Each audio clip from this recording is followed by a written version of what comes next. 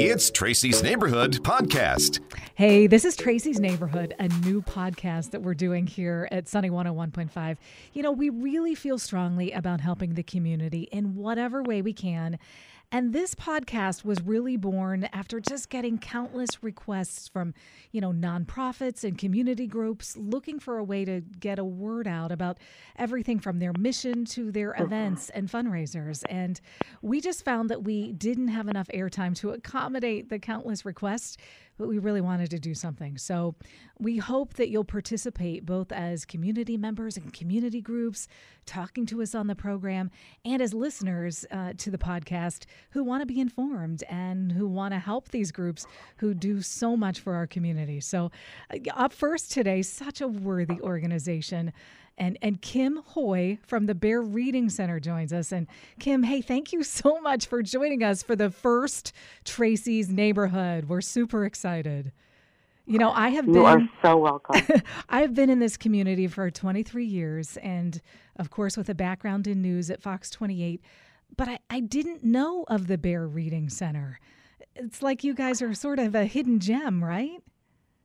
Well, we are. We've been providing services for children and families since about 2000, and it's been such a needed service for the community that we've had quite a waiting list. So there are many families that are still waiting to be able to enroll for services. Now, tell me what the center does exactly. Okay, we will work with children who are having challenges in reading. Many of them fall on somewhere on the dyslexic spectrum, and they're having difficulty keeping up with their peers in school, and having some real challenges and some failing in their school subjects. So we will bring them in, and we have a very highly trained staff of tutors that have went through countless hours of training, and we pair them up one-on-one. Sometimes we'll do two-on-one, depending on the situation. And we will work with these children for quite some time. Some children stay with us a couple years. Some stay even longer, and they start seeing progress with their reading challenges, and the teachers are very pleased with their improvements in school. Of course, parents are ecstatic that their children are now happy and enjoying school. So we basically address reading challenges for children in the community. So is it definitely more referrals from teachers? Is that how somebody gets their child involved with you guys? Well, actually, it's more word of mouth from parents saying, hey, I took my child here, and you should check into this. We do get some referrals from teachers that are aware of our services, but in the past, it's been basically word of mouth, and we thought that since we've increased our staff numbers a little bit, that we need to get the word out even more just from parents talking to parents or Absolutely. teachers talking to parents. So we have a wonderful website, and we're trying to do some additional fundraisers because it is somewhat costly to some families. So we try and make it as cost efficient and provide as much scholarship assistance as possible. Absolutely. And Kim, you talked about the staff. What is your background?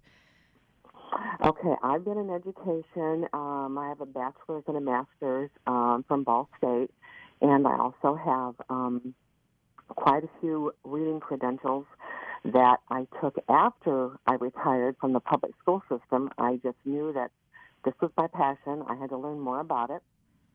So I went on and got some additional training in some reading specialties, and we primarily work with the Orton Gillingham tutoring method in our center, and it's just opened an entire new world to myself as well as other teachers that have taken this class, and we've all said the same thing. Well, why didn't we know this when we first started teaching? So it's helped us as educators, and then the children have been greatly benefited by it. And how rewarding is it? I mean, just share a story with me if you can of a child that the center has really impacted in a big way. And I know there are a lot of them. So There are so many. I'll tell you about one little boy. This was quite a few years ago, and his mother was getting ready to schedule his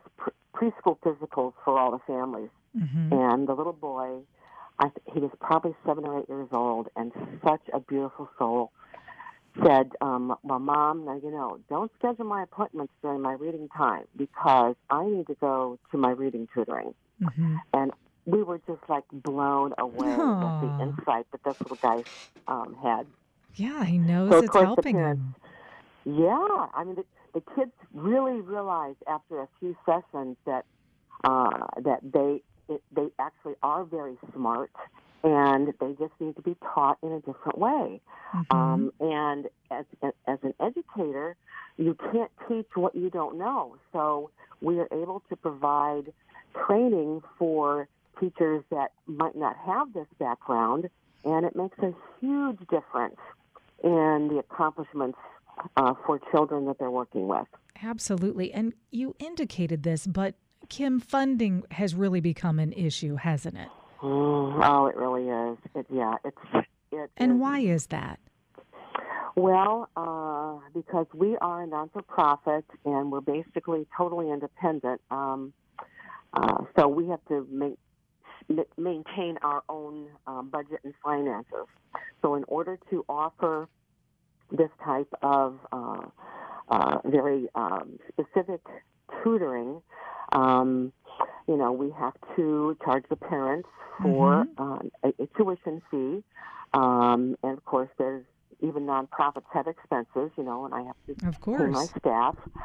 And in order to do this, we have to have a fairly substantial budget. So we rely heavily on donations and foundations in order to help those families that are not able to pay for the full tuition.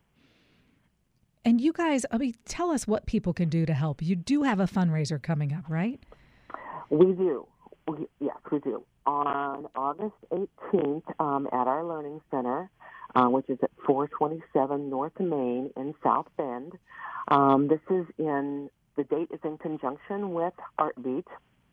We are having an awesome car show put on by a terrific promoter, and he is just working his fingers to the bone for me so that we can provide lots of activities and wonderful family-friendly events.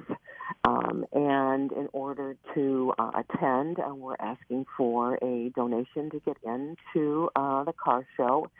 And we have lots of things that we're going to provide for the families.